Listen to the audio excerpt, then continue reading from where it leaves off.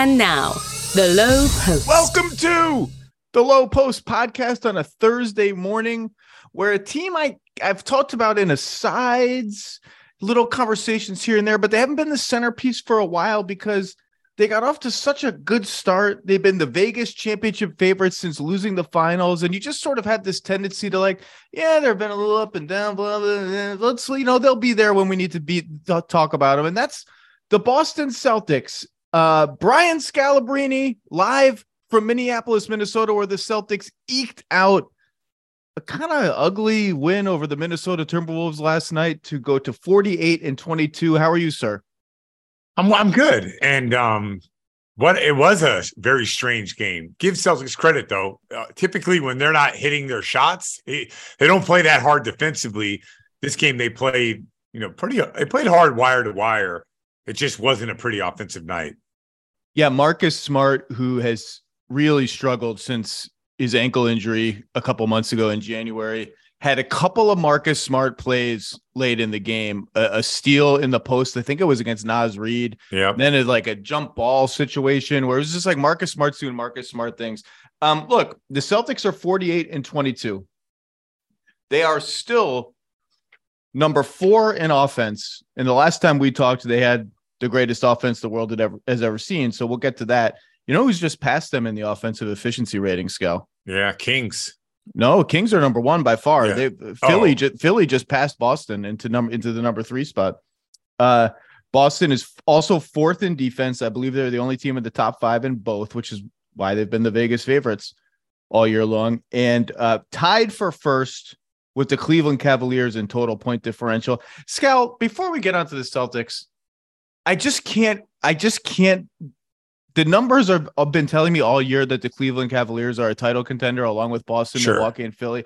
I just can't get there. And even I'm doing this research for the pod, I'm tied for number 1 with Cleveland. That's right. Cleveland's number 1.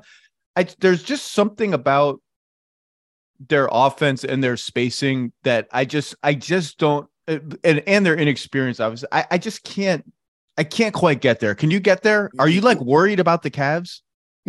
You mean worried as in a team that I don't want to face? They could beat Boston 4 times in 7. They've played Boston really well. They won the first 2 games in crazy games. So they check all the boxes for a championship level team. You know what they don't do, Zach? They don't win close games on the road. There's your problem right there. If they had 5 more wins, you would co-sign them.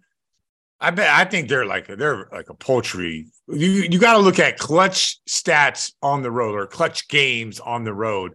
They just can't figure it out and get it done. And that's why they'll lose a lot of those close games. So they had a situation against Philly. They should have won that Philly game. That at the end of the game, Philly was up and the Embiid foul, whatever. But that game in particular, they had a good lead. They get away from what kind of got them there. They stopped going to, like a little ball movement, playing through the post. And then all of a sudden, everything gets hard and they can't go to a level on the road. I just don't think they have enough shooting yet around the 2 star guards. And Mobley is making the leap. It's not a leap. It's more like a gradual rising jump on offense. He's starting to become a really good scorer and passer. I think the shooting piece will come last. And I just feels a little early, but again, they could prove me wrong. And the numbers say they can win the whole goddamn thing. Boston, our mutual friend, Bill Simmons, tweeted after the Rockets loss, which I think just that was a stinger for him because he's had some back and forth with Jalen Green and some Rockets people, and the Rockets stink. And they beat the Celtics at home in Houston, rather. He tweeted that something about the Celtics 2023 situation is more dire than people realize. Dire was the word that Bill used. And Bill knows lots of people within the Celtics, so he knows stuff. He doesn't tweet stuff like that a little bit lightly. Obviously, his heart and soul are invested in the team, so he's going to ride the roller coaster of emotions more than you or I might. But dire, that word just jumped out at me. And because I have a tendency when these teams with track records go through kind of they're 6-6 in their last 12, whatever, to just say it's fine. Malaise, some injuries, it's a long season. People are tired. But then you zoom out and you're like, okay, here, if you believe it's dire, here are the 2 reasons you believe it's dire.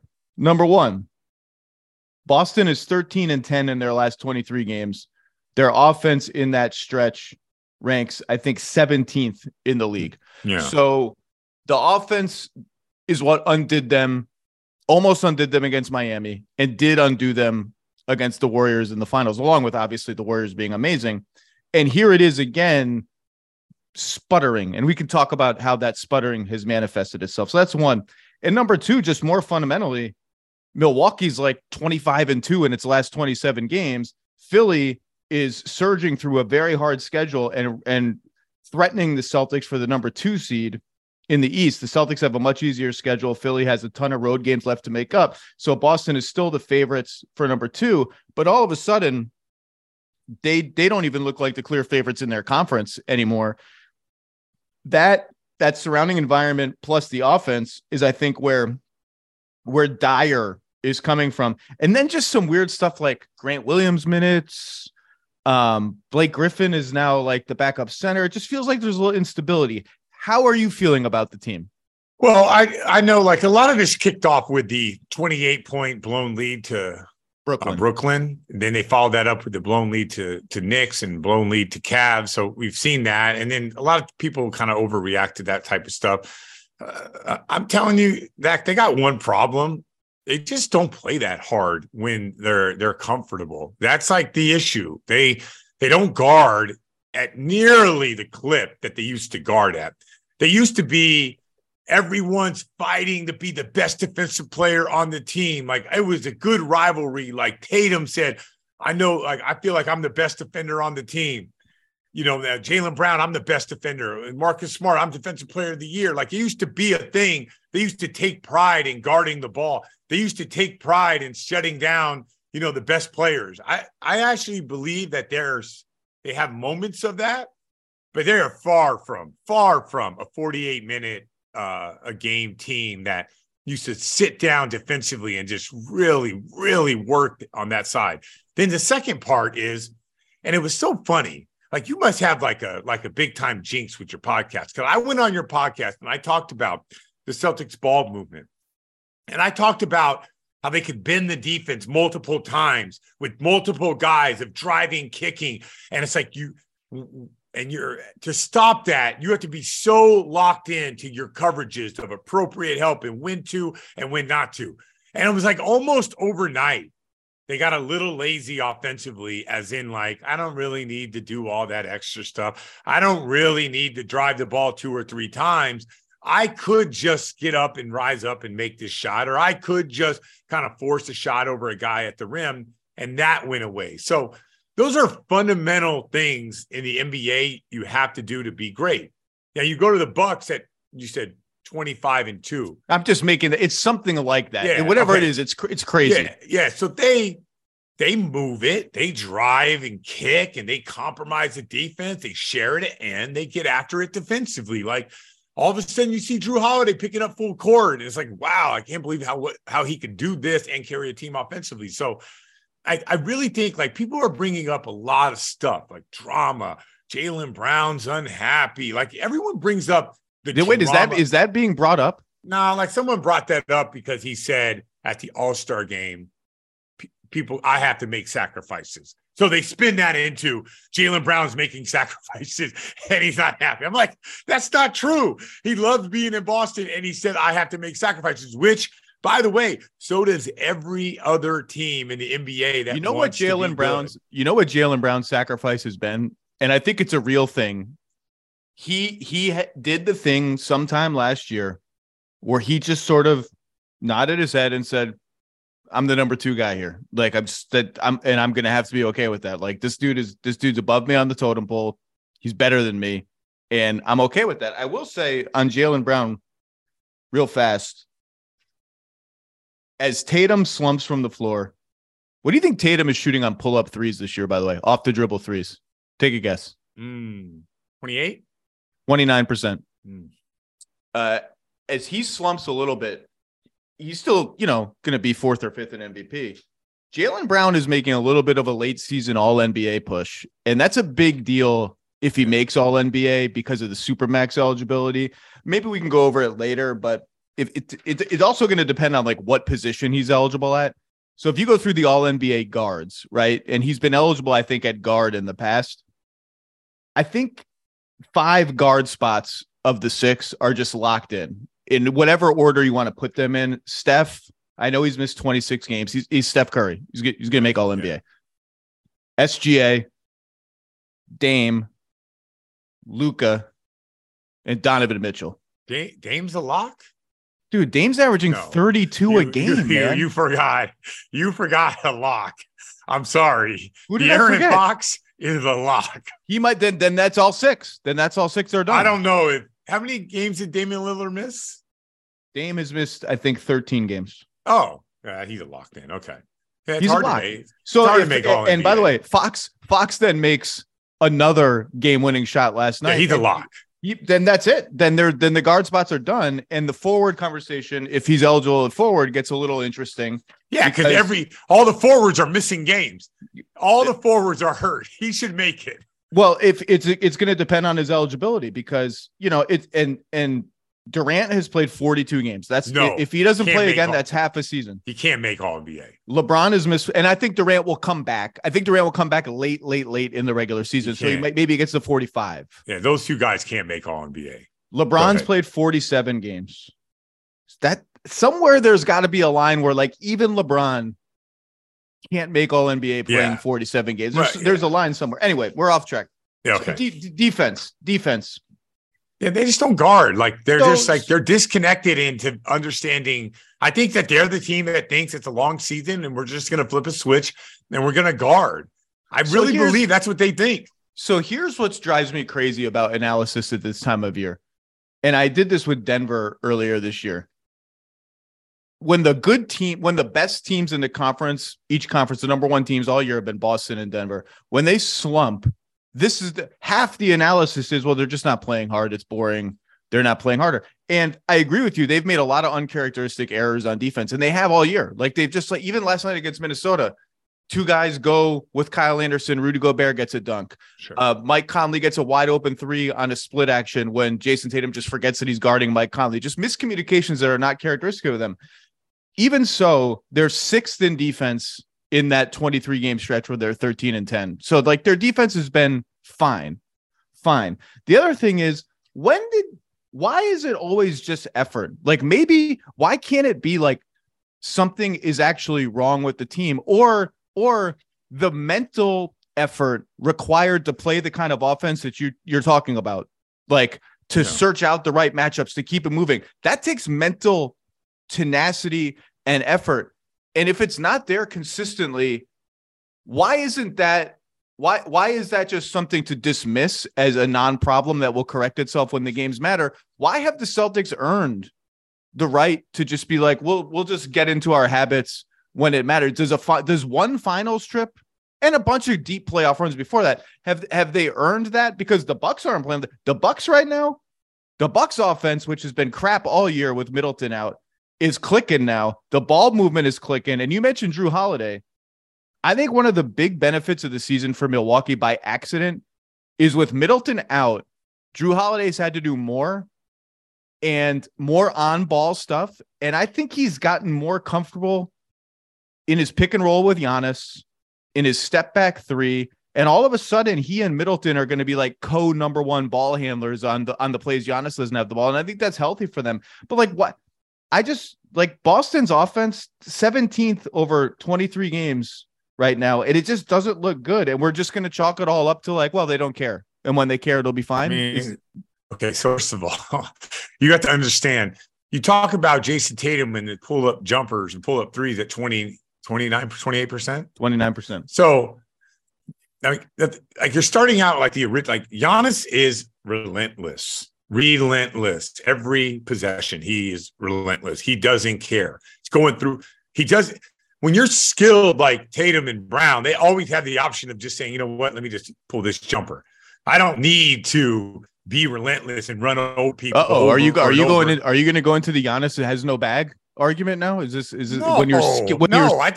When you're skilled? No. Okay. All right, I'm just checking. Like Yeah, no. I think it's better to be relentless and just like go, attack. I think it puts I don't think people understand the amount of pressure that guy puts on team defenses. So when Brook Lopez is wide open for three, but when you're doing that over and over again, now teams have to adjust you. So the Celtics settle, they because those guys can get a shot off anytime they want. And Jaylen Brown shoots a high percentage, he's been great. He's shooting 58% on twos this year. Yeah, his mid-range has been off the charts and all that. So it's just like it's a different offensive profile. So yeah, like the Bucks are going to get more open shots. You're going to get, but the Celtics have like better offensive players outside of like you just line them all up.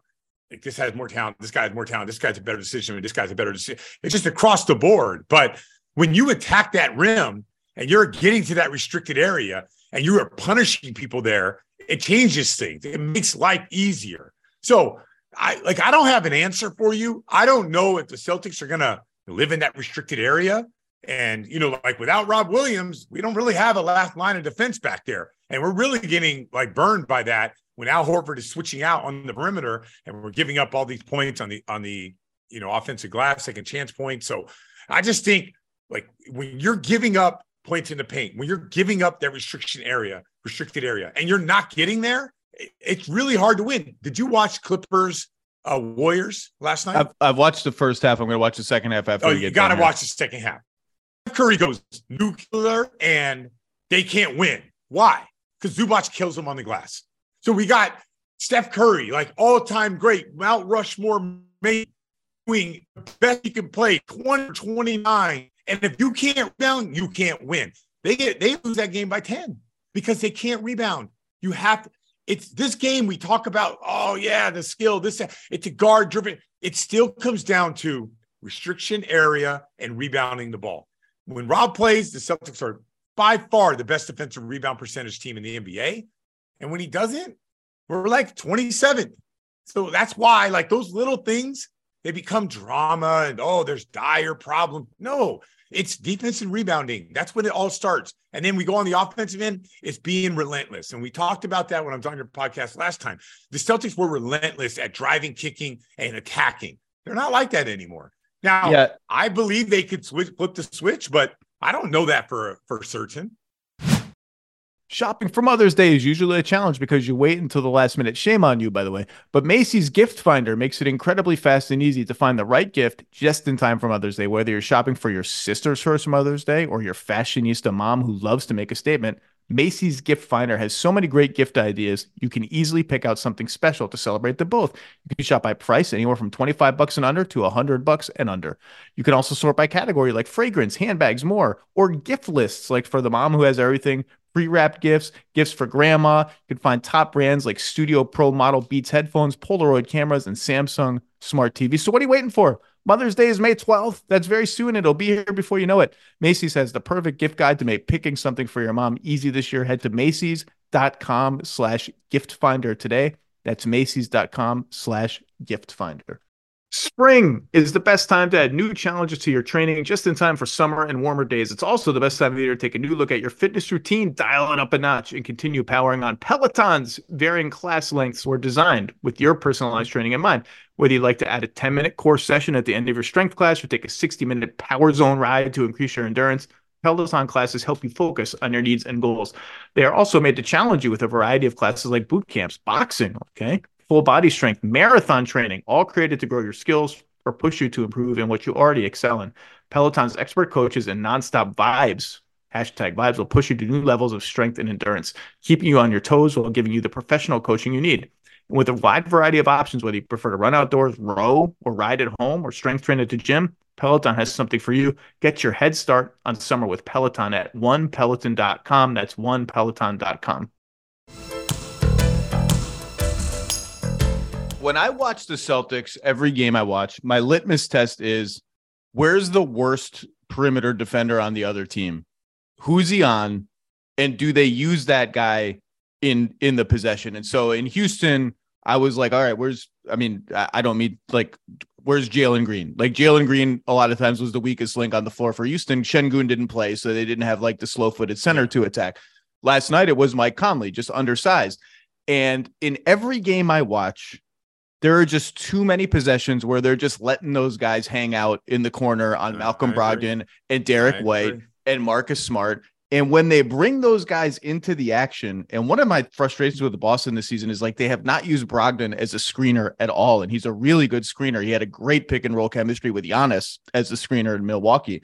When they get those guys into the action, ball screens, pin downs, off ball stuff, and they get either a switch or a rotation, and their best guys get it with an advantage, and then they attack that advantage like right off the catch. That's the kind of stuff you're talking about. That's when they're really hard to guard. Sometimes you don't even need to give the ball to the guy with the mismatch. They had a possession last night against Minnesota where they did some off-ball screening action with Conley, got the Jaylen Brown-Conley mismatch.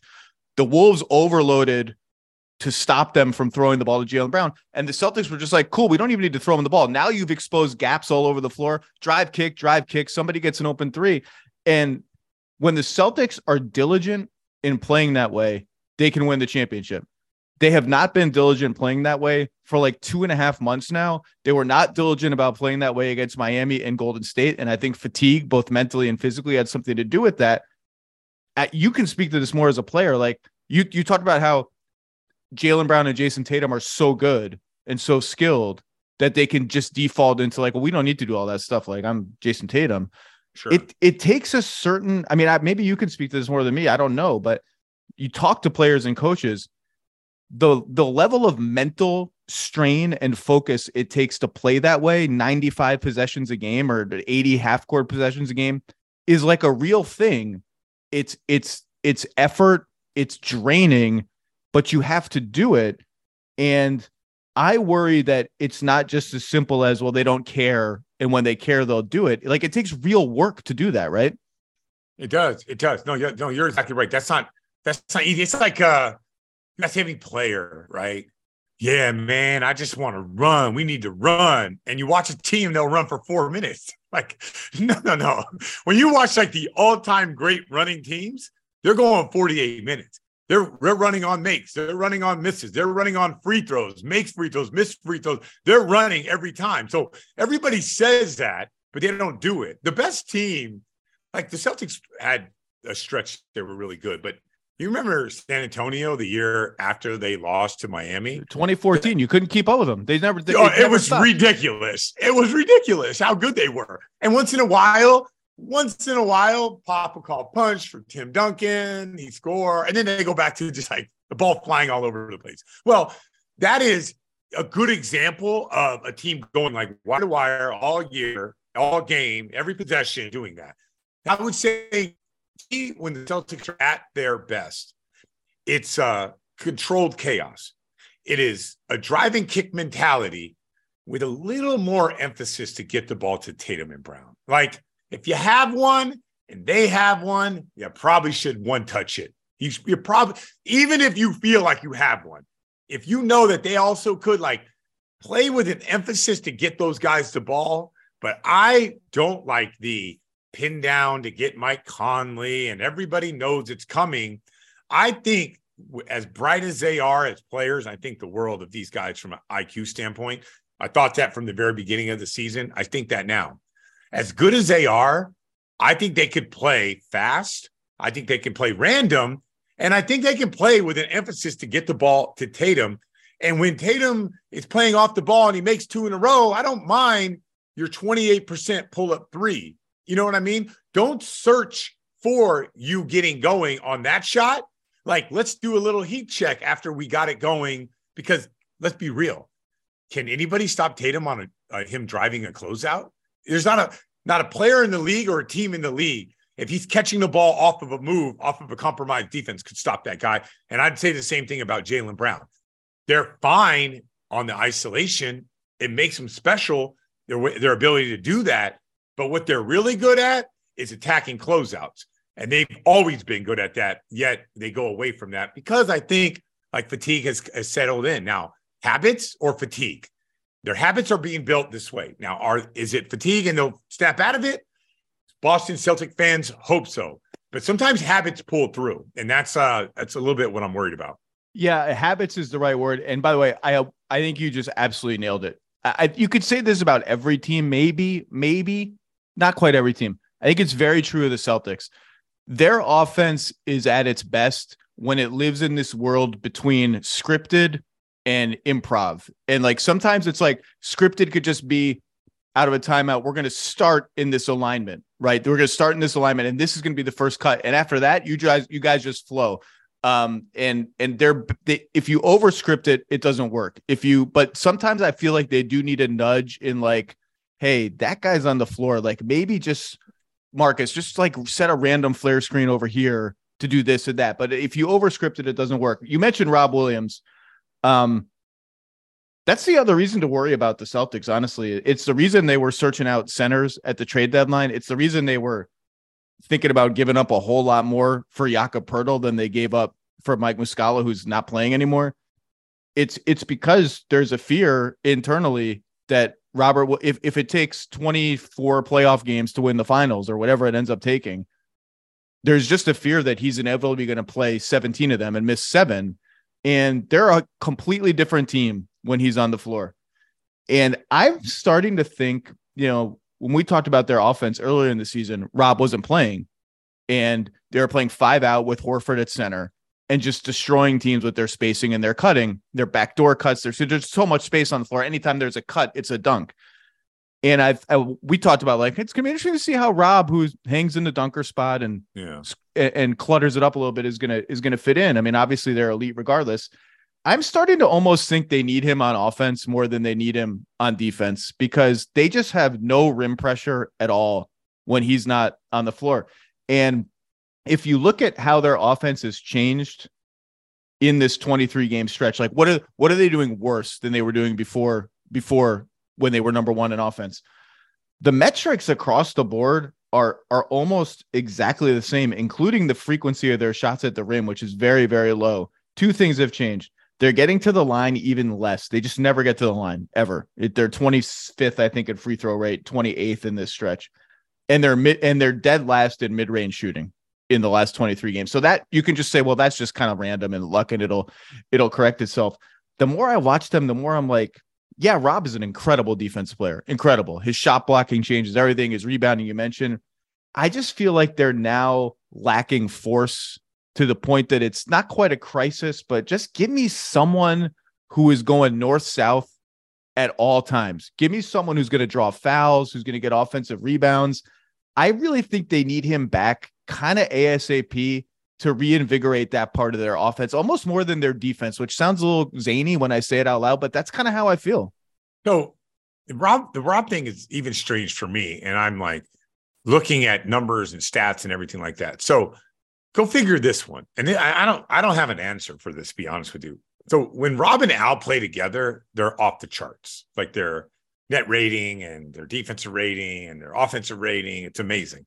But when Rob and Al and the starters from last year play, they're not off the charts. They're actually just like negative net rating. I can give you the stats. It doesn't make sense to me. What is the combination that works with Rob Williams? Because I want that combination to work, that starting group, because they were awesome last year. But nothing in my eye has told me that combination has worked so far. And I know it's like small sample size or anything like that, but bingo. It feels rigid. It feels like it lacks flow. It just doesn't feel like I thought it would be. And I don't. Well, they haven't played. I mean, they haven't developed a rhythm. Come on, they went to the NBA Finals last year. They dominated the NBA last year. So like, there's no carryover. They didn't dominate the playoffs last year. Agree. They dominated the regular season last year, but there's no carryover. So here are the numbers.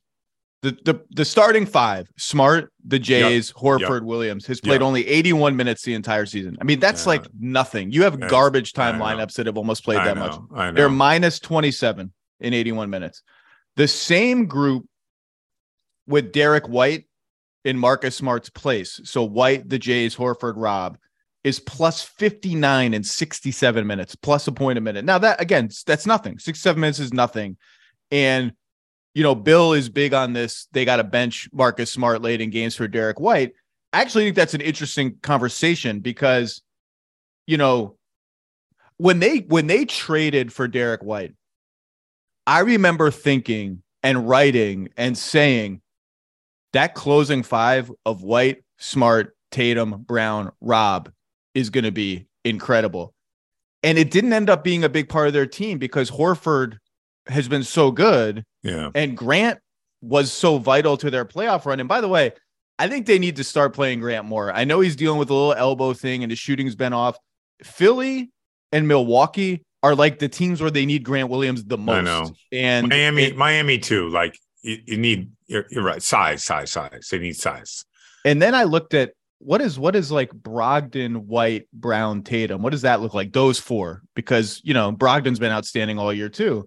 They've only played like 66 minutes together the whole season. Those four guys, just the four guys, forget the five guys. So I agree with you. There's like some lineup tinkering to be done. And, maybe the answer ends up being White, Smart, Tatum, Brown, Horford, and a little less Rob. But I was super intrigued by that Rob at the five is the only big guy on the floor lineup. And we just haven't seen a lot of that. And like they have 12 games left. Like the playoffs are here. I just, the Rob thing is just, they just need him to play because I don't think, look, I picked the Bucks to win the title before the season. I picked the Bucks to win the title now. I think I just am terrified of Giannis and I'm terrified of how they look right now. The Celtics are not going to get out of the East without Rob Williams being a big part of the team. Sure. I don't. So when you have a small sample size, people use that cliche, but what it really means, like you have to kind of unfold all those lineups. Who are you playing against? Where are you playing? What is your current situation? Are you coming off a back-to-back? Who's coming? Is a guy been out for 2 weeks and now he's in? And how that, there's so many scenarios. That's why you use the term small sample size. But the eye test when those guys are together, there's like something missing. Those two bit, no matter you're talking about Horford, Rob. No, those guys are amazing together. Oh, no matter you're talking about the full group. Okay. Yeah. It's like, I don't know if it's a shooter or more shooting. And I would be curious if it was like the Jays, Hauser, Rob, and Al. Like, I'd be curious of all the groups with those two guys, or maybe just one of the Jays. And I'm not saying to end a game, because when you end a game, you have to balance out defensively. You have to think if you have a Joel Embiid out there, you need a Marcus Smart out there. I know it sounds weird, but you kind of do, because he provides switching. His help is amazing. When to go, when not to go. Like, there's a lot of things that play into that. But it's just, I am the one concern I have with the Celtics. Forget I think they're going to play a lot harder. I think they'll play more random. I think they'll play with pace and space. I believe all that. And I think they'll play random is fine as long as the random is like aimed in the right places. That's what I think. Yeah, control. I call it controlled chaos, right? Like you could play random and screens, but the ball has to find Tatum and Brown. And then, but ultimately, I wonder what the end result is going to be with all these lineups. What do you need out there? What kind of shooting you have out there? But I agree with you from the Rob standpoint. You got to have Rob Williams out there. If you don't have Rob, I don't see how you rebound with the Bucks. I don't see how you control that restricted area against that team without Rob out there. The Bucks are too good right now and ascending and clicking at the right time. And the Sixers are ascending and clicking at the right time. Weirdly, it feels like the Sixers putting Maxey back in the starting five. It feels like now they've settled that question and they're kind of figuring out a more holistic identity of what their team is.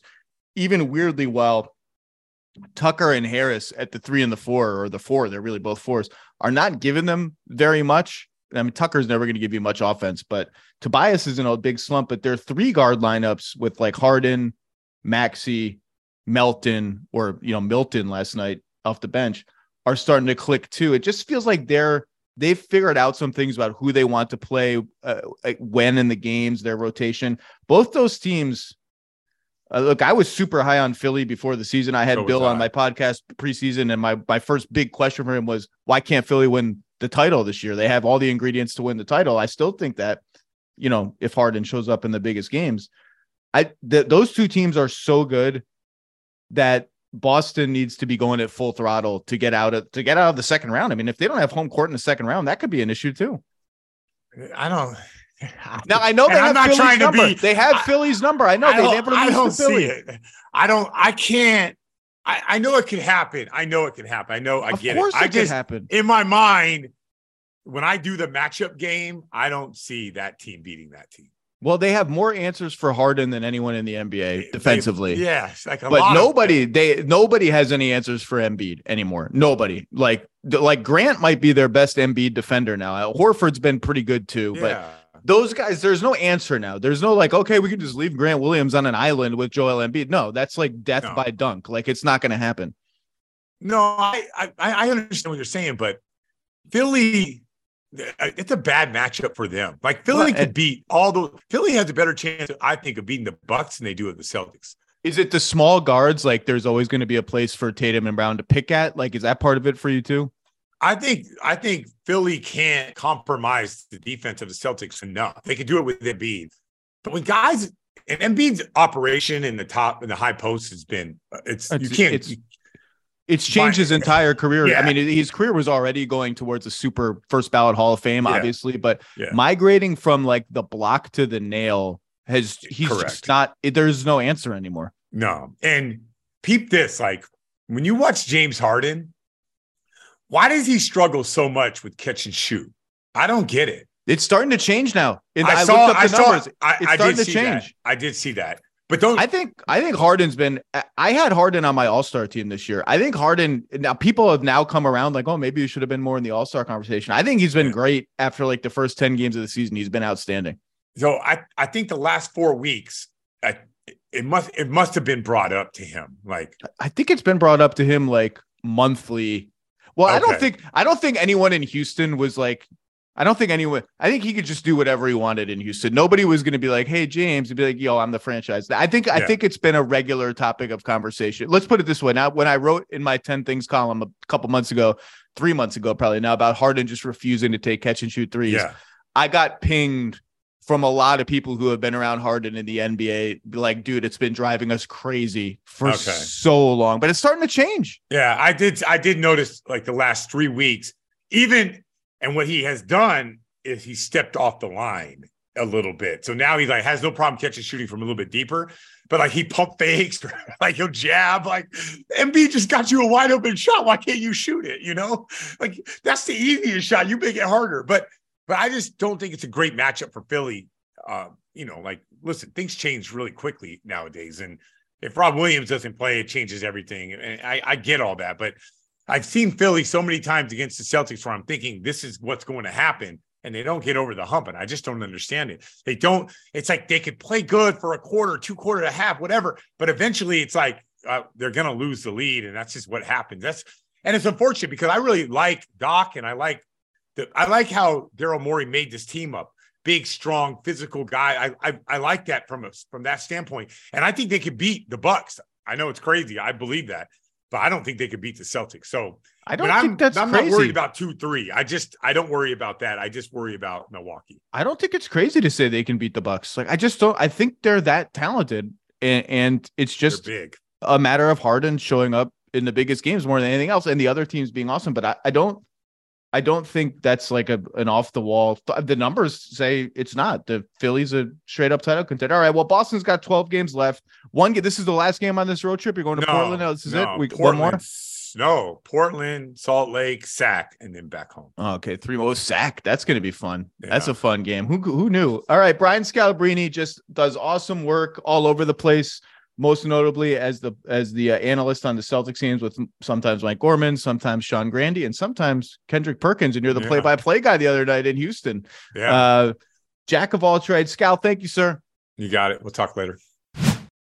The Low Post fans, listen up. Have you heard you can listen to episodes of this very show ad-free on Amazon Music, included with your Prime membership? That's right. All your favorite The Low Post episodes can be heard on Amazon Music ad-free. But that's not all. You can listen to other top podcasts like First Take and Pardon the Interruption ad-free as well. They also have favorite shows like The Daily, Part of My Take, and Up First, all without ads. You know what this means? Uninterrupted listening, so no more cliffhangers. Amazon Music offers the most ad-free top podcasts, so we know they definitely have something for you. And it's already included in your Prime membership. To start listening, download the Amazon Music app for free, or go to amazon.com/low. That's amazon.com/low to catch up on the latest episodes without the ads. Passion, drive, and patience. The formula for winning championships is also what keeps your ride or die alive. eBay Motors has everything you need to maintain your vehicle and level it up to peak performance. Superchargers, roof racks, exhaust kits, LED headlights, and more. Whether you're into speed, power, or style, eBay Motors has you covered. With over 122 million parts for your number one ride or die, you'll always find exactly what you're looking for. And with eBay Guaranteed Fit, your part is guaranteed to fit your ride every time or your money back. Because with eBay Motors, you're burning rubber, not cash. With all the parts you need at the prices you want, it's easy to make your car the MVP and bring home huge wins. Keep your ride or die alive at ebaymotors.com. Eligible items only. Exclusions apply. All right, let's wrap up the week by going out west for the most jumbled conference in recent memory. And I needed someone who could go into fancy databases that I don't know how to use and come out with numbers that show me how unprecedented, or is it unprecedented, to have a conference where everybody is so close together, particularly 4-12 or 4-13, a conference with no dominant team, really a league with no dominant team, at least in terms of net rating and point differential compared to what we usually see. And that is Seattle's finest, Kevin Pelton. How are you, sir?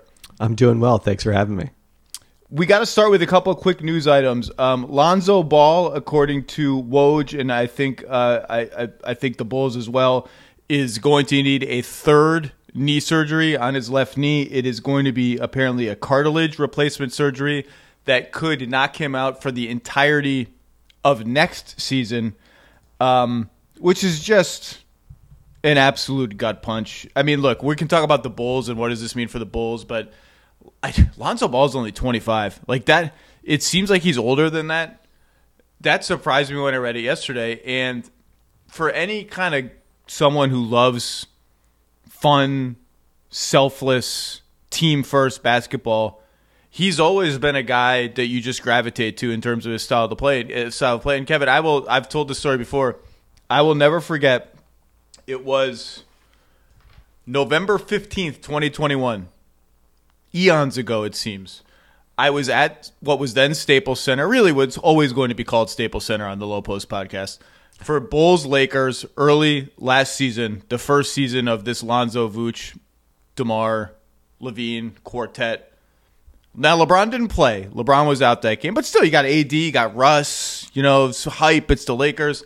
And the Bulls absolutely, clowned the Lakers. I was on press row, 2 rows up. Staples has the good press seats.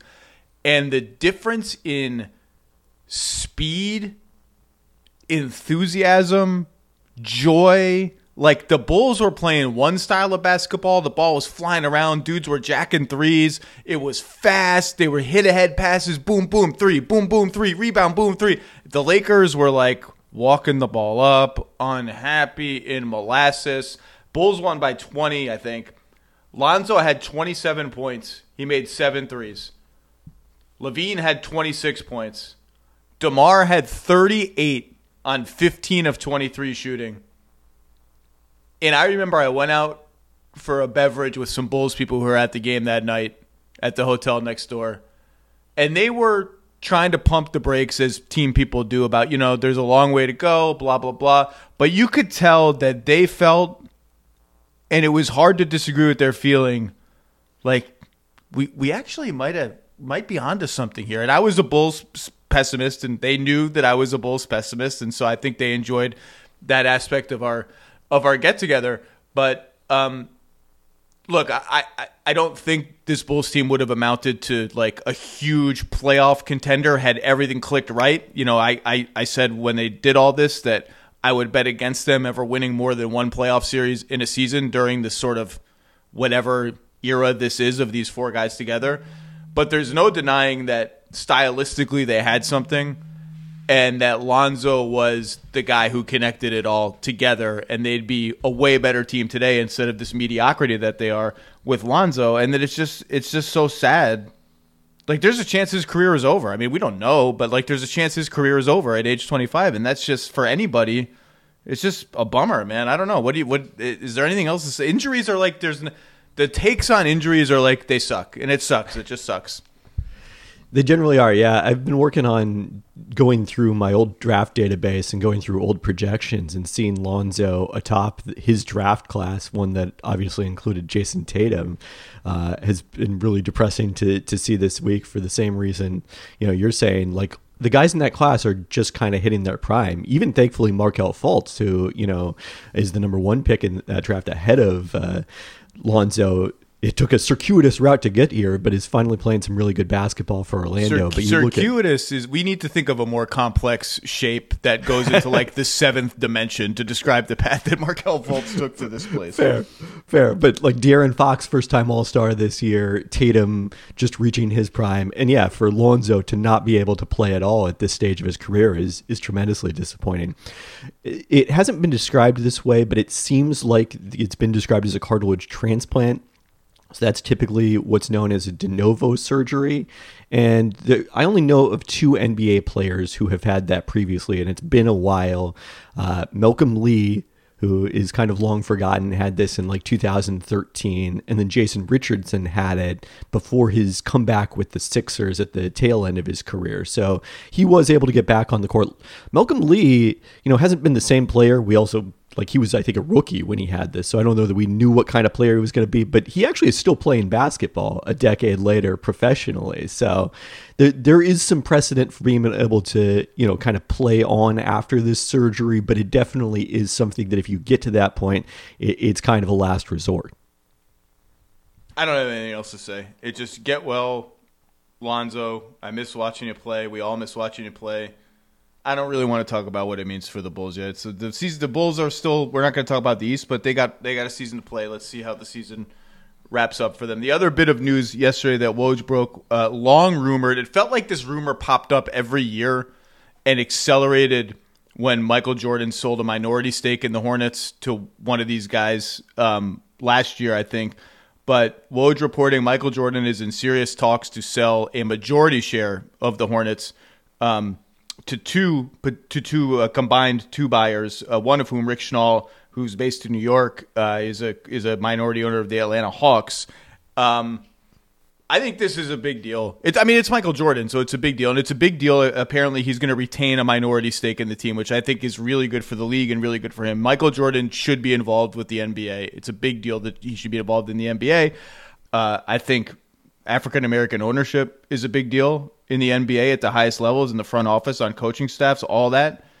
I'm very interested to see where this goes for the Hornets, because Stephen A. Smith on his show today, Kevin, I don't know if you saw, he had a little comment on this, and he said,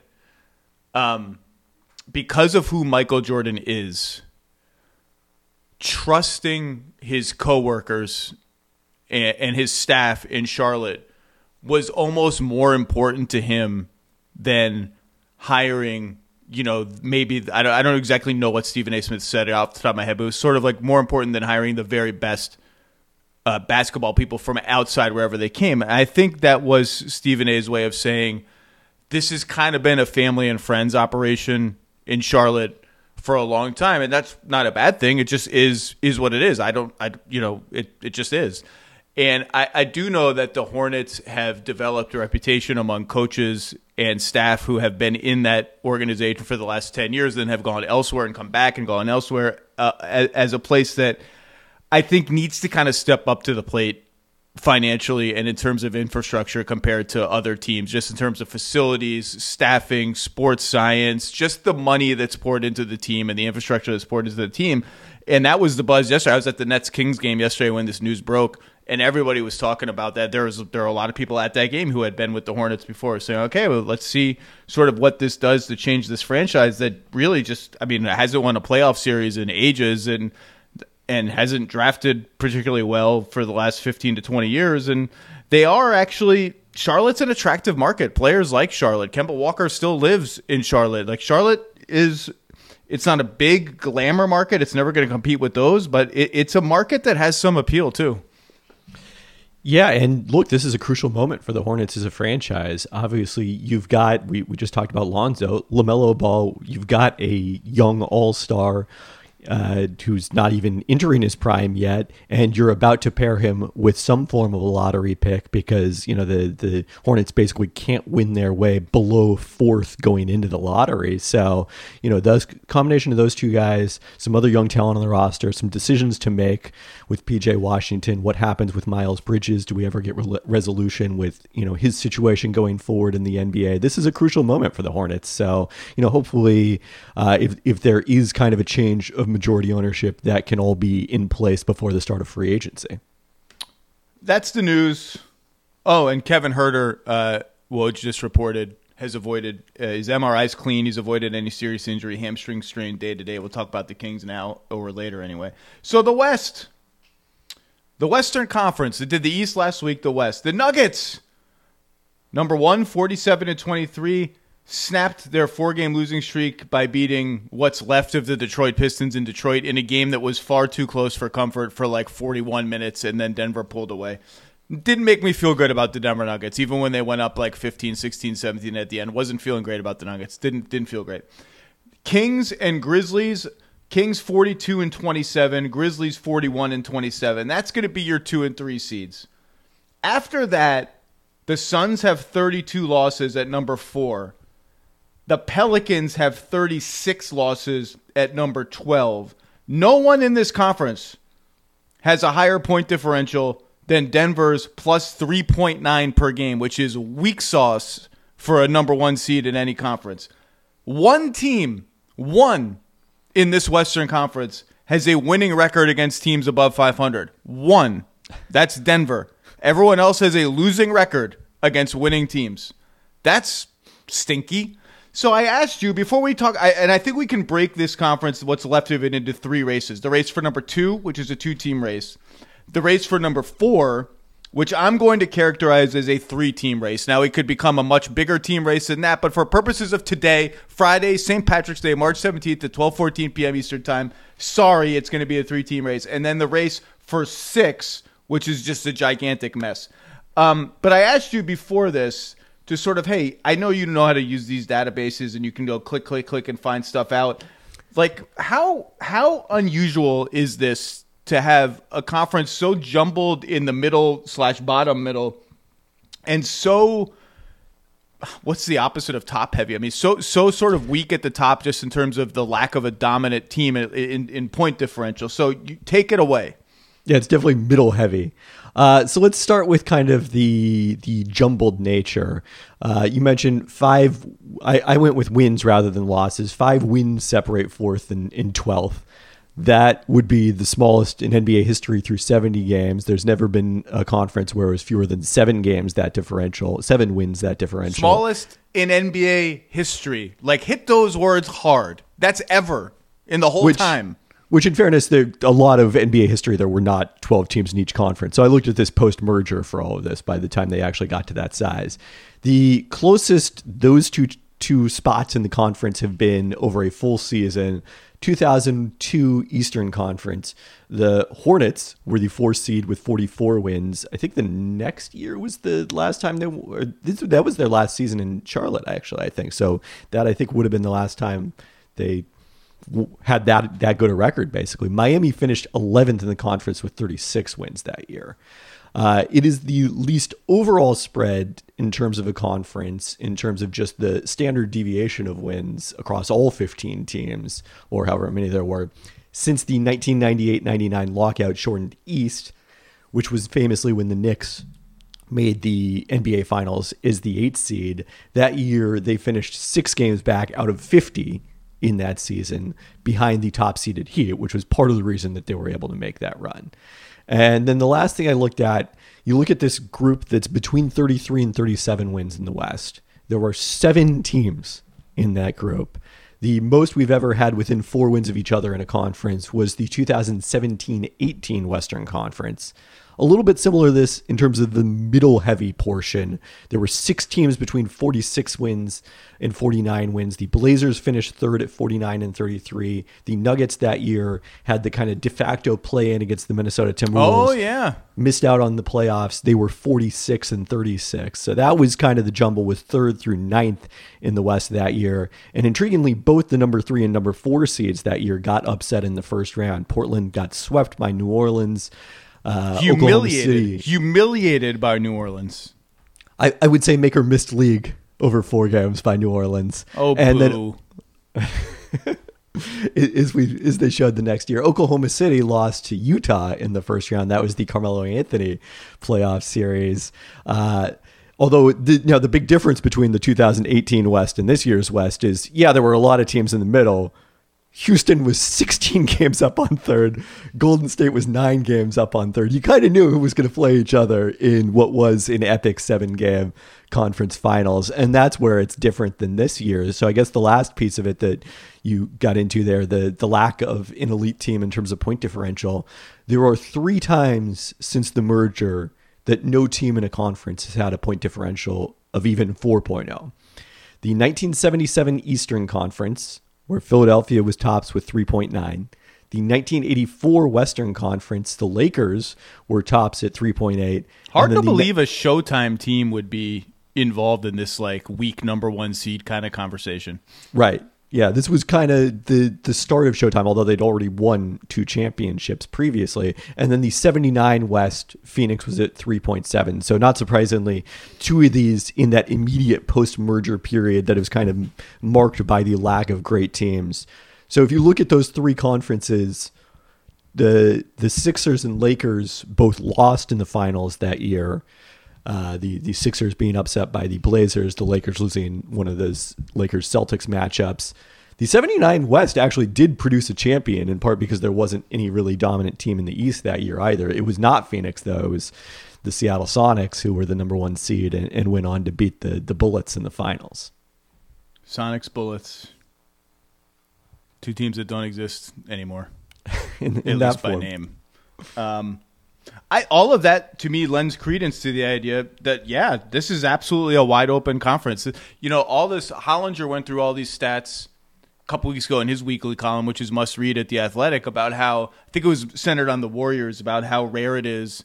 Here we are discussing the Warriors and the Clippers as these sort of like, are juggernauts in waiting, good teams in waiting, assumed contenders at some point. And he made the point of like, teams just don't come from 6 to win the conference, from 7 to win the conference. It just doesn't happen. And I actually think this is a season where it could happen for all the reasons that we're outlining right now, or at least it's much more likely to happen. That's just common sense. And all of these are small sample sizes, as you put it. Like the whole NBA is a small sample size. It's like 75 years of history, half of which is, not even relevant to how the game is played today and how the number of teams are. So I don't think it would be particularly surprising if something crazy happened in the West. And we're 2 weeks ago on this podcast, I said, look, everyone's sort of penciling in Sacramento as this cute, feel-good first-round team that's going to get beat then, but that's fine. First playoffs since whenever, 16 years, ended the drought. They won their 42nd game last night. I was at the game. Not a lot of celebration in the Kings locker room for clinching a winning record for the first time in a million years. But I said, like, look, if you look at the seedings right now, and they were 3rd at the time, you're telling me, like, they draw a Minnesota-Memphis path, like Minnesota's 6th, and now they'd be 7th.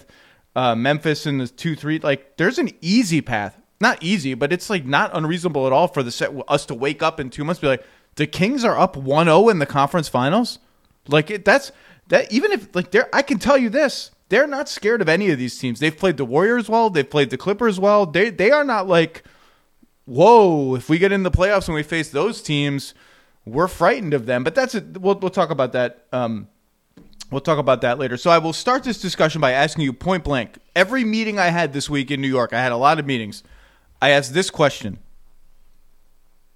and it was met with deep breaths and sighs and pauses like, oh my God, whoa. Based on what we know today, right now, not if everyone's healthy, not if there's an ideal scenario like that, not X, Y, and Z, Not if so-and-so passes so-and-so in the standings and gets home court. Based on what we know right now, who would you pick to come out of the West and make the finals? So I think everything you just said, I think some of the rules that normally exist don't apply this year, because if you're saying that, and Hollinger went into this in that column, like this is kind of the usual mark of a team that makes the finals. If nobody qualifies for that and is a contender, as he was talking out there, then kind of everybody's a contender to a degree. Are you saying? Are you saying there are no rules? Just right. The other element I would say to your point, though, is, with those teams that we kind of think of as, sleeping giants, individually their chances, if they're 6th or lower, are not that high. But if there's 3 or 4 of them that have that potential, collectively their chances are pretty high. So all of that is my long way of saying that I think there's like 7 or 8 teams that have at least a 5% chance of winning the Western Conference. But with the way you phrased the question, I think you have to default to Denver as the number 1 seed, as the single most likely team and the team that has the fewest question marks going into the playoffs. And let's be clear, the way I phrase this question is you have to make some assumptions, right? So like, based on what we know today, my best assumptions would be the following. LeBron comes back at some point towards the end of the regular season. Do I know that for sure? No, I don't know what the hell is going to happen. We'll see. Durant comes back, let's say 2-3 games he gets in the regular season. It could be more, could be less. But in my head, that's what I'm assuming. Wiggins comes back from this family matter that is very, very serious. And at some point and makes the Warriors whole again. Those would be my built-in assumptions. I have to answer my own question based on all that information, all those assumptions. I think I would pick Phoenix, and I wouldn't feel great about it because obviously no matter when Durant comes back, assuming he does before the end of the season, if he does, they're not going to have a lot of time to play with their key lineups. They are already plus 44 in 62 minutes, which is, do the math, quite good, with the big 3 and Ayton on the floor altogether, just 62 minutes. They got to figure out who their 5th guy is, what their bench rotation is. You can see Monty Williams every game is like, okay, you're going to play in the first half, Jock Landale. Oh, I didn't like that. Bismack, you get the stint in the second half. Okay, TJ Warren, you give it a shot here in the second quarter. Ooh, you still look really injured. Terrence Ross coming down. Oh, you were 0 for 5. Damian Lee, come on. And it's just like, okay, like this is the price of a trade like this mid-season without an ability to rebuild your bench. But I think this stretch from Denver was more than just something you can wave away with like, just malaise, regular season. They don't care. They're going through the motions. Jokic is playing 9-dimensional chess to lose the MVP on purpose. None of this matters. I think there are real questions about their defense. Jamal Murray's play has been up and down all season. And their depth I had Adam Morris on earlier this week, and I said, who's the second best bench player on their team? Who's the 7th guy on their team? And he said, Christian Brown, who at that point was not even in the rotation and then went in the rotation. So I think there are real questions about Denver. They are 30-6 at home, which to your point is a big deal. I would go Phoenix. I don't feel great about it. I picked the Clippers to make the finals before the season. We'll talk about them shortly, but I don't. Do you worry about how much do you worry about like the Durant continuity factor? The idea that they're just not going to have time to figure out their team. I don't worry that much about the Durant continuity factor. I mean, I think that's kind of the beauty of Durant, is you've talked about so many times that he's like the most plug and play superstar in NBA history. And I think we saw that in the 3 games that he did play with the Suns. Granted that 2 of them were against pretty weak competition, and the third of which, Dallas, like that's a team that, has all sorts of its problems of its own that we'll get into at some point here. So that's maybe why I'm a little lower. And the other aspect of it is, look, if Kevin Durant were healthy this entire time, yes, they would be building continuity. They would also be gaining wins. And when they won that game against Dallas, it seemed like there was a pretty good chance they might be able to move into that 3rd seed in that 2-3 bracket that looks much friendlier right now than, if you're in the 4-5 bracket, you're going to probably have to play another one of these, teams with a lot of postseason track record in the first round. Second round, you're lining up for Denver. And that seems like a much more difficult path. I mentioned 2018 is kind of the comparison to the West being this jumbled. The next year, 2019, is probably the better comparison in terms of one half of the bracket had the Rockets, the Warriors. I think the Rockets played the Jazz in the first round that year, and the Jazz were really strong in terms of point differential. And then the other side of the bracket had Denver, which was making its first playoff run, had the Blazers coming off of that sweep in the first round. It was the friendlier side of the bracket, and Portland rode that to the conference finals, whereas Houston, a team that I think, generally we would have said was the stronger of those two teams, lost in the second round because that's when they came up against the Warriors. Yeah, that was the end. That was really the end of the Rockets, more or less. I mean, that was Durant gets hurt at the end of Game 5 in that series in Golden State, and the Rockets have the red carpet laid out in front of them. Like, okay, the year before your team was better. That was a 65-win team. They were up 3-2 against the Warriors in the conference finals in the battle of the juggernauts, and then Chris Paul got hurt and Andre Iguodala got hurt. The Rockets missed 9 million threes. They lose the series. Come back the next year, not as good. You're the 4th seed, Warriors are the 1 seed, and down goes Durant, and you got a chance. And they just pooped the bed, and the Warriors them to depth with one Steph Draymond pick and roll after another. Then Chris Paul got traded, and then, of course, my grand conspiracy starts to kick in between the Sixers, the Rockets, and the James Harden and the Nets to defraud the Nets out of their draft picks, and all this stuff happens, and now the Sixers are amazing, and they have James Harden. Do I believe in that conspiracy? Maybe 5% of my soul does. Okay, let's talk about the playoff races then. I want to start with the race for 4th in the West, which I have deemed, and you may think unfairly so, and if you do, that's fine, a 3-team race between Phoenix at 38 and 32, the Clippers at 37 and 33, who have won 4 in a row, and Russell Westbrook has fit in much better than I anticipated. Would I have done it? No. Do I feel confident in him playing a huge, gigantic role for the Clippers? No. Does it make me feel better that Ty Lue has kept him on the bench in a couple of close fourth quarters? Yes. But to his credit, despite the continued turnover issues and no one guarding him from the perimeter, he has pushed the pace. He's played selfless basketball. He is, I shudder to say it, setting some picks. Picks are the things where you stand in the way of the defender and you try to hit him so someone else can dribble into open space. He's doing that like 4 times a game, which for him is Wilt Chamberlain scoring 100 points level screening. And he's been playing well, pushing the pace, finding open guys. And then the Warriors at 36 and 34, who, whatever. I mean, look. It's just at home, they're amazing. On the road, they are 7 and 27. It's just absolutely confounding. They are missing Wiggins.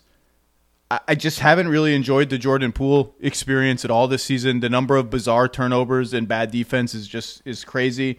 And there's just a lot of uncertainty hovering over their team. The Bob Myers story, Draymond Green's player option, the punch all the way back there. It's like sometimes that seeps into your team. So here's where we are. Phoenix has a game up on the Clippers and 2 games up on the Warriors.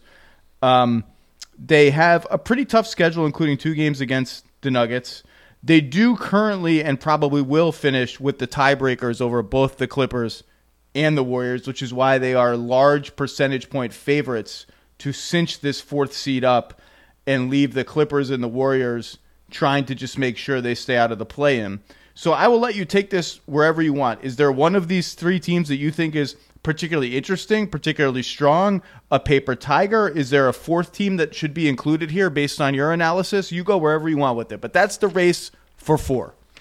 Well, let's start with the last question, because I think not, because the wild thing is the Clippers are 4 and 5 since the All-Star break. They have not lost ground to the teams behind them in the standings, because the Timberwolves are also 4 and 5 in that stretch. And Dallas, obviously, losing some games without both Luka and Kyrie lately. I'm glad you said that, because every day I hear things like, well, okay, the Lakers at 34 and 36, I mean, they're only whatever games out of 4th, or 6th, or whatever it is. So here's the thing. If the Warriors go 500 the rest of the season, 500, that's it, like all these teams do, they're 42 and 40. For the Lakers to get to 42-40 and tie the Warriors, which people keep writing as like this easy thing, they have to go 8-4 in their last 12 games. 8-4 for these teams is like being the 73-win Warriors for a month. Like, these teams can't go 8-4; they just can't do it. So, to your point, like, that's actually not insignificant amount of ground to make up, which is why I only have 3 teams in this race for 4. Yeah, I mean, you're just running out of time. And then the other aspect of it is, from the Lakers' perspective in particular, yeah, okay, maybe you might go 8-4 to tie the Warriors. They have gone 7-4 in their last 11 games. Is no one else going to go 7-5 in this group? Probably someone will in this group. That the number of teams matters in addition to just the number of games back. Those factors both go into your chances of moving up in the standings. But I agree with you. I think it's pretty much a 3-team race at this point. I don't know. I have any strong feelings about those 3 teams. I mean, the other aspect of the West that I've been saying all year is, like, if you don't like the standings, wait 15 minutes, because with the team that was hot, won 2 or 3 games in a row one week is going to have that losing streak the next week, and they're going to be back where they were in the first place. So, I mean, could the Clippers or Warriors pass the Suns? Certainly. Yeah. Am I going to bet on either of them to do it? No, not based on the way that they've played all season. I haven't talked to you about these things, so I want your opinion now. How do you think the Clippers have looked with Russ, Eric Gordon, Mason Plumlee? Like, what have been some of your big takeaways so far? Yeah, it's been interesting to see Eric Gordon ascend to such a big role the last couple of games. He finished their win on Saturday over the Knicks. As you mentioned, he was out there and not Westbrook, and also not Terrence Mann is the backup point guard. So, and then that lineup also, he ended up playing a crucial role the other night because of the fact that Marcus Morris Sr. got ejected early in that game. So, he took on a larger role, and he gives them shooting, that they certainly need, and a little bit of strength when you're switching pick and rolls. He's come in very valuable for them with Norman Powell out of the lineup, I guess, is whereas he's made the biggest impact. And Plumlee, same thing in the games that Zubats missed. Those would have been a much bigger struggle for the Clippers, I think, had they not had Plumlee in the lineup. I mean, they still continue to be a team that when they play well, when Kawhi and PG are on the court, you still see the reasons that we were so high on this team. I also picked them to win the West coming into the season, that we thought the upside was so high. And then you just see other moments where it's like, can they figure things out? Can they stay out of their own way? And, that's kind of been the nature of everybody in this group all season, that their good moments are really good, but their bad moments are really bad. Yeah, I mean, Kawhi has been, for 35 games now, old Kawhi, peak Kawhi on both ends of the floor. And I think both the Clippers and the Warriors could still win the title. I mean, could definitely still win the West. Now, Milwaukee, Boston, Philly, it's a different animal than anything they're going to face in the West. But I think both those teams have that potential. I'm not out on either of them, and I never have been. And the interesting thing about Plumlee is now that Zubats and Plumlee are both healthy, they're not playing small anymore in recent games. Now, I think they'll go back to that matchup based when it's appropriate, but that's been interesting too, because I thought that is when Russ would be very useful, is when they had no center on the floor and they're not playing those lineups at all. By the way, the Clippers and the Suns play on the last game of the season, which could be a meaningful game. They're playing okay. I mean, we'll see. The defense has been so inconsistent for 2-3 months now that it's hard to know what to make of that, but I still think both teams are really good. Let's go to the jumbled race. The race for sixth. The race to stay out of the play-in, which has to involve, I think, by default, the Warriors and the Clippers at 5 and 6. But then after that, we get Minnesota, they're 500. Dallas, they're 500. No one's talking about the Mavericks because Luka and Kyrie have both been missing games. They're 500. That seems bad. Lakers, 34 and 36, just lost to the Rockets without AD, but as you have noted, have been playing very, very well. They are plus 10 per 100 possessions with Vanderbilt and AD together, and those two with LeBron have only played 48 minutes together. They destroyed people in those 48 minutes. Their new starting five has played only 18 minutes together. That's the LeBron starting five with Russell, Beasley, Vanderbilt, Davis. We'll see if they ever get a chance to really blend that group together. Thunder 34 and 36, not going away. And then Utah and New Orleans, both at 33 and 36. And then the Blazers. I'm excluding the Blazers. I'm sorry, Blazers. I have to draw the line somewhere. You are 31 and 38. You've lost 4 in a row. Not looking good. I'm excluding the 13th place Portland Trail Blazers from this race. A lot of interesting teams here. Minnesota might get Cat back soon.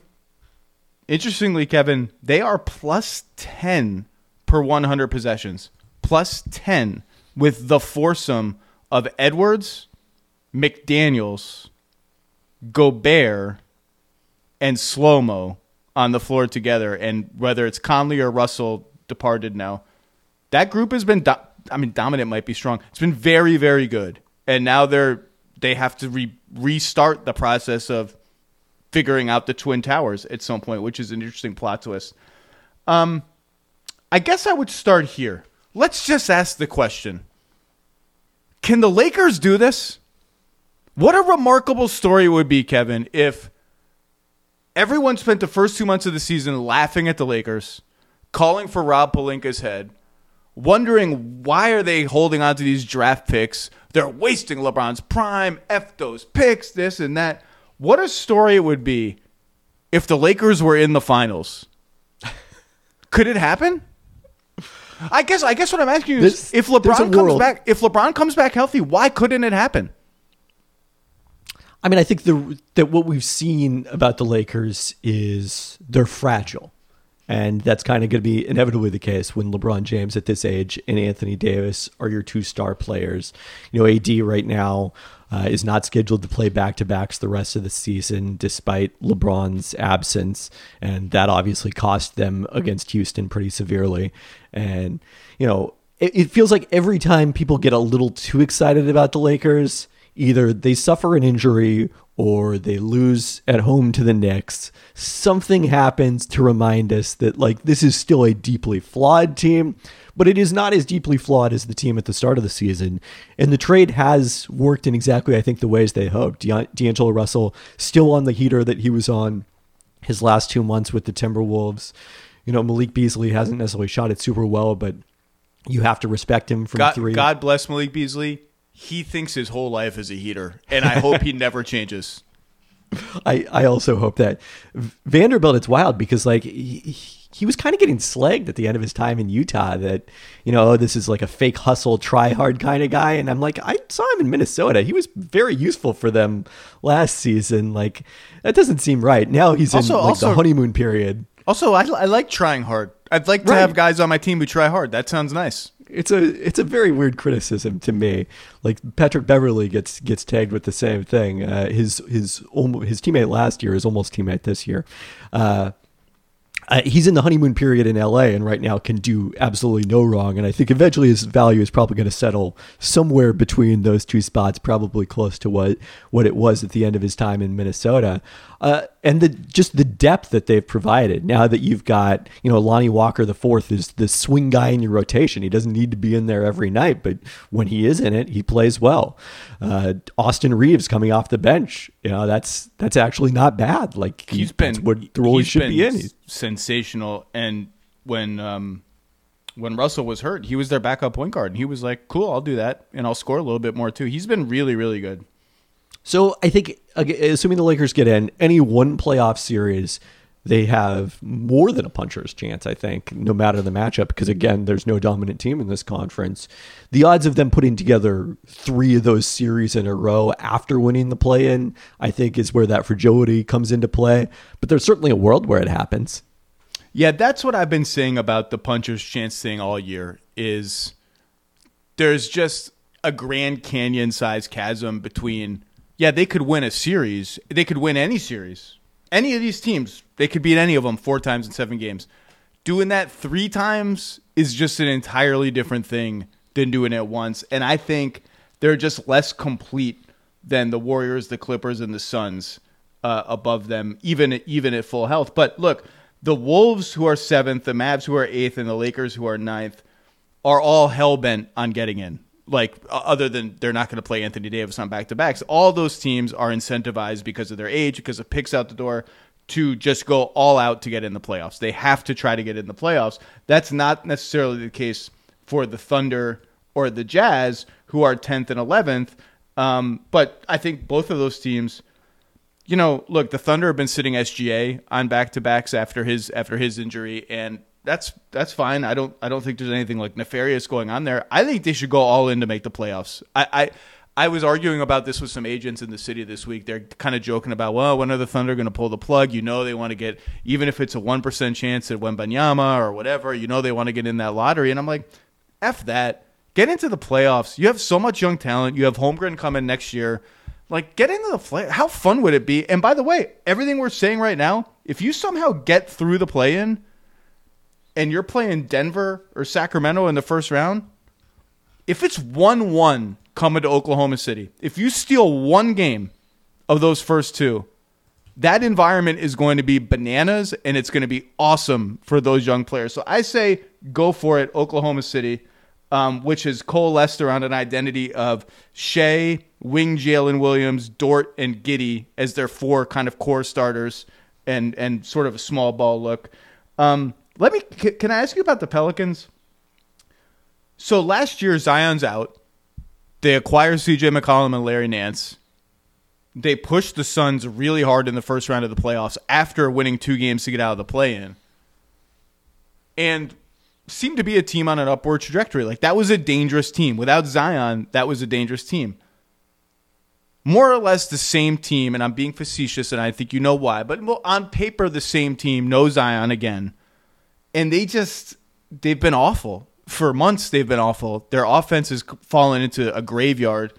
So why did this roster look so promising last year without Zion, and now without Zion looks completely dead in the water? What's your take? Yeah, I was glad you asked this question via text this morning, because it's something I haven't looked into but have been curious about for the same reasons that you asked it. It felt like they should have been able to hang on. One of the things you didn't mention about the Lakers, at the start of the season was, oh my God, you have this pick swap with the Pelicans. You might send Victor Wembanyama to New Orleans. Now it doesn't look like that swap is even going to convey. And by the way, related in this nexus of mediocrity, the Pelicans were close to getting Beasley and Vanderbilt from Utah at the trade deadline, or close-ish. They had a pretty good offer on the table. It was a draft equity-based offer with a pick that maybe was not as good as the Lakers pick that they ended up trading, but pretty close, I think, from what I've heard. But one of the issues was maybe the picks weren't exactly equivalent, but the other issue was Conley and the Jazz's determination to get off of Conley, and could the Pelicans figure that out somehow? And it became a little complicated. But that trade ends up helping the Lakers, helping the Wolves, and the Pelicans don't get involved in it, and now they're falling apart. But go ahead with the pick swap. Did it help the Wolves? I think that's a question we have to ask here, because it would be nice if Mike Conley looked to score a little bit off the pick and roll. What did Costanza say about lying? Like, it's not a lie if you believe it. If the Wolves believe it helped them, then maybe, damn it, it helped them. I understand the reasons for wanting to make that trade. I don't know if it's worked out quite as well as they hoped. But yeah, so Zion has been out since January 2nd. In that span, the Pelicans have a bottom 5 offense. They're 26th in offensive rating. You look at last year after the All-Star break, when they were making this run to get in and eventually win out of the play-in, they were 10th in offensive rating. And scare the crap out of the Suns. Yep. So a couple of differences digging deeper into kind of the shooting underlying metrics. Last year, they were average during that stretch in terms of attempts in the restricted area. This year, without Zion there to put pressure on the rim, they are 23rd. And that's, kind of a tough way to live. And it made me think that Jackson Hayes starting at power forward during that stretch was actually kind of an important thing for them, because he was that guy who was going to put pressure on the rim in the way that Jonas Valanciunas and also, to a lesser degree, Billy Hernangomez, who has gotten most of those backup center minutes over Hayes this season, just don't do. And then the other element of it is last year, these were the monsters in the mid-range. They were bringing the mid-range back. They shot 49% on non-paint twos after the All-Star break. That certainly carried over in the Phoenix season. It was CJ and Ingram isolating and knocking down pull-up jumpers off the dribble. This year, they're league average in this stretch on non-paint twos, 41%. And if you're going to be as bad a three-point shooting team as they were in both of these stretches, that really isn't a difference. You kind of need those to go in if you're going to make it work. That and like you said, they're not pressuring the rim. Their offensive rebounding has fallen off. Jonas Valanciunas' minutes are down. Like I don't really know if it's just his performance is more or less statistically the same. The whole team just looks a little sludgy to me. Like they just don't have a lot of punch. They just don't like they look slow and tired. And I wonder if part of it is just the strain from playing without key players for so long. So many guys having to do a little bit more than they're accustomed to. And just if you look, they're just injured all the time. And it's not only Zion. Like B.I. missed a lot of games and has come back recently. Again, his numbers look the same. He doesn't look the same to me when I watch them play. Like 1 out of every 4 games, he'll go for 35 and look amazing. He just doesn't look like he's got the same zip. And CJ's been playing with a thumb injury on his shooting hand for a while now. That's affecting his shooting. He's talked about that. But like Nance missed 3 or 4 games here and there. Valanciunas missed 3 or 4 games here and there. Alvarado's out right now. It just feels like too many guys are nicked up, and they just, you're out tonight. This guy's good. It's just a mess health wise, and I think there's still hope within the team that Zion will come back at some point this season. But like it's March 17th. It's at some point this season, the season's going to be over, and they're just in a free fall. And I don't, we'll see, if they can get out of it. They have an easy schedule, which is one edge that they have. But competition is pretty tough. It's just like I don't know. We didn't really talk about Minnesota, Dallas, Oklahoma City. Eddie, give me something on one of these teams that you wanted to get to, if there's anything. I mean, Oklahoma City, you mentioned it in terms of them having a chance for the same reasons that all these other teams do if they make it out of the play-in. They're 5th in the West in point differential right now. Like this is a legitimately competitive team, which I think is, again, all the more reason that like you don't need to be that worried about the slim outside chance of moving up into the top 4. It's a nice consolation prize if you don't make it, but I agree with you. Let's go for it and see what these guys can do and give them. I mean, I do think like what we've seen from New Orleans kind of cuts against the like, the value of playing in the playoffs and, your young guys get that experience. And it really helped the Pelicans this year, and I've looked at it in the past and found there's not really any difference going forward. The making the lottery is like the 13th team going into the lottery. Doesn't really change your life long term. The making the playoffs doesn't. It kind of doesn't matter, and if it doesn't matter, then you may as well try. Yeah, but it matters for fun. Like Right. one of those things is more fun. The other one is like, ooh, the lottery's here, and with the 13th pick, the envelope, it's us. Okay, lottery's over. Like it's not so fun anymore. Playoffs is fun. And the dumbest possible way to end. It's not actually that dumb, but like the most sort of surface level analysis of playoff series. If the Thunder somehow play the Kings, if the Thunder somehow play the Grizzlies, and I'll stop there. Who has the best player in the series? Yeah, I mean, I would certainly take Shea over De'Aaron Fox. He's played better than John Morant this season. Yeah. I mean, there's not a lot of guys in the league who have played better than Shea has this season. I'm not sure I want anyone taking the last shot of a game over De'Aaron Fox. I mean, I'm not even sure I want anyone taking the shot that my life depends on this season more than De'Aaron Fox. I talked with him a little bit after the Nets game last night about I'm effing nice thing that he said after the Bulls shot. And he just talked about, like, he told me it was my way of saying, like, the team kind of gets out of my way in those situations. And it was kind of my way of saying, like, his quote was like, yo, I'm going to deliver. And I was like, man, you've been delivering all year. And let's do quickly 2 versus 3. The numbers still say it's like a 50-50 race between the Kings and the Grizzlies. I think partly because the Grizzlies have the easiest remaining schedule in the league. They play the Rockets twice, the Magic, the Thunder. The Kings have the tiebreaker. The Kings are just playing better.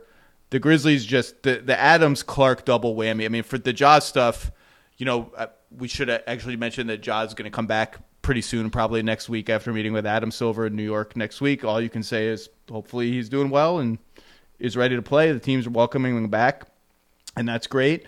But the Adams-Clark double whammy for Memphis is just enormous, and it just tears away.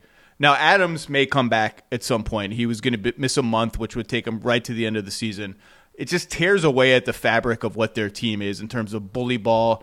I looked at the stats. With Adams on the floor, their offensive rebounding rate is like 37%. They rebound like almost 40% of their own misses, which is basically like that's the greatest offensive rebounding team ever in modern history anyway.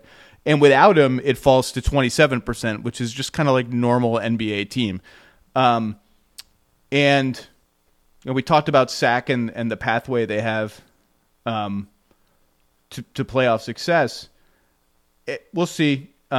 They certainly are the more stable team. I'll tell you, though, the Kings, they're going to play their way in the playoffs. Like this whole thing about the game slows down and this and that, they are not going to slow down. Like they're going to run. They're going to run their stuff. They're going to run after makes. They're going to have Sabonis run it up the floor, Fox run it up the floor. And they are hard to play against. Like they're a little small, which I think if you talk to their coaches is one reason they think their defense just hasn't kicked into gear, and why teams continue to shoot above expectations against them is that they're just a little small, a little undersized, probably getting a little unlucky too. But the way they play is hard for teams to play against, both in transition and the half court. And I don't think there's going to be this sort of like shell shock. Oh, wow, the playoffs are different than the regular season. I think they're just going to play their way, and they're good. They're just like a legit good team.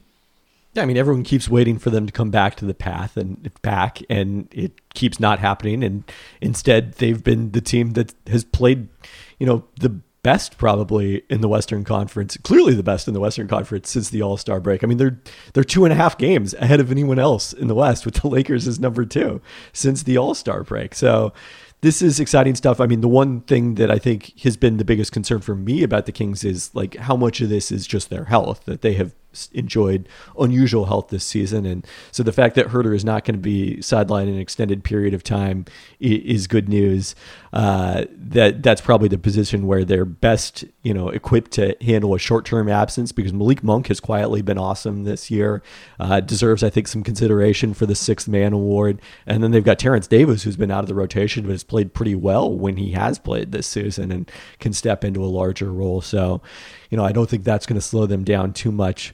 Well, okay, so connected to the health thing, they have a very stable rotation. Like it's written in stone almost every night. Yeah, lately it's Kessler Edwards instead of Terrence Davis, but it's Fox will play with the bench and Chimezie Metu, and then Sabonis will play with the rest of the bench and Davion Mitchell. So Sabonis and Mitchell are attached together, Fox and Metu are attached together. They stagger Fox and Sabonis. And I just wonder, it's not so much the health thing, because that applies to every team. Like, oh, if so-and-so gets injured, they're screwed. Yeah, no kidding. I don't know if they have like multiple looks to them, like multiple styles. Like at some point in the playoffs, their teams are going to take away your A game and force you to pivot over here to your B and your C game. And that's where I like the fact that the Celtics have a Robert Williams III look and a Horford at center look. The Bucks have a Giannis at center look. Giannis handling the ball look. A Giannis's pick and roll screener look. Now, and you can say the Kings, yeah, they can go ISO with Fox. I think that gets harder in the playoffs. They'll put bigger defenders on him. I don't know if they have enough stylistic kind of like variety to them, but what they do is really, really powerful. Yeah, I think offensively they can play different styles in terms of how Sabonis-centric are they, or are they going to be more, kind of pick and roll or isolation with Fox-centric? The other thing I think that's going to matter for them a lot, you mentioned they're being small, is matchups. Like if they draw kind of the more physical Western Conference forwards, if it's, it's 7 games of Kawhi isolations, like that's a lot to ask of Keegan Murray and Harrison Barnes to defend those. So I think a team that is less dependent on kind of physical combo forward play is going to be a better matchup for them in the first round. I might rather play the Warriors from that standpoint, even as dangerous as they are. And I don't know what the crowd would look like if it's a Warriors-Kings playoff matchup, which I'm pretty sure has never happened. Like I'm not even sure they've ever made the playoffs in the same year, have they? It's a great question. Vivek Ranadive part of his soul might be torn in that playoff series, considering he was a minority owner for the Warriors. I think it's the opposite. I think it's like you think he wants to beat him worse. Yeah, I think it's like going against West Ham now in Ted Lasso. Well, I haven't watched Ted Lasso. There's only one episode out so far. Only one, yes. I haven't watched it yet. It's like how That's not a spoiler. Joe Lacob wanted to like destroy the Celtics. It was personal, and it was more competitive for him. All right, Kevin Pelton, you have a mailbag coming this week. What do we got? Don't have a mailbag scheduled this weekend with tournament. The NCAA it's tournament time. What am I talking about? Hopefully, we'll return next weekend as we get into week 2. Your analysis is absolutely invaluable. You're the best at what you do. It's a thrill to have you come on and educate us here on the Low Post. And how are the Kraken playing? Are the Kraken living up to expectations for you out there? They snapped a 3-game losing streak last night. They've got a good chance that they're on path for the first playoff appearance in franchise history. So not going to take nearly as long as it did for, say, the Mariners, which was like 18 years between inception and the playoffs. Year 2 would be pretty good for the Kraken. Kevin Pelton, thank you, sir. I'll talk to you soon.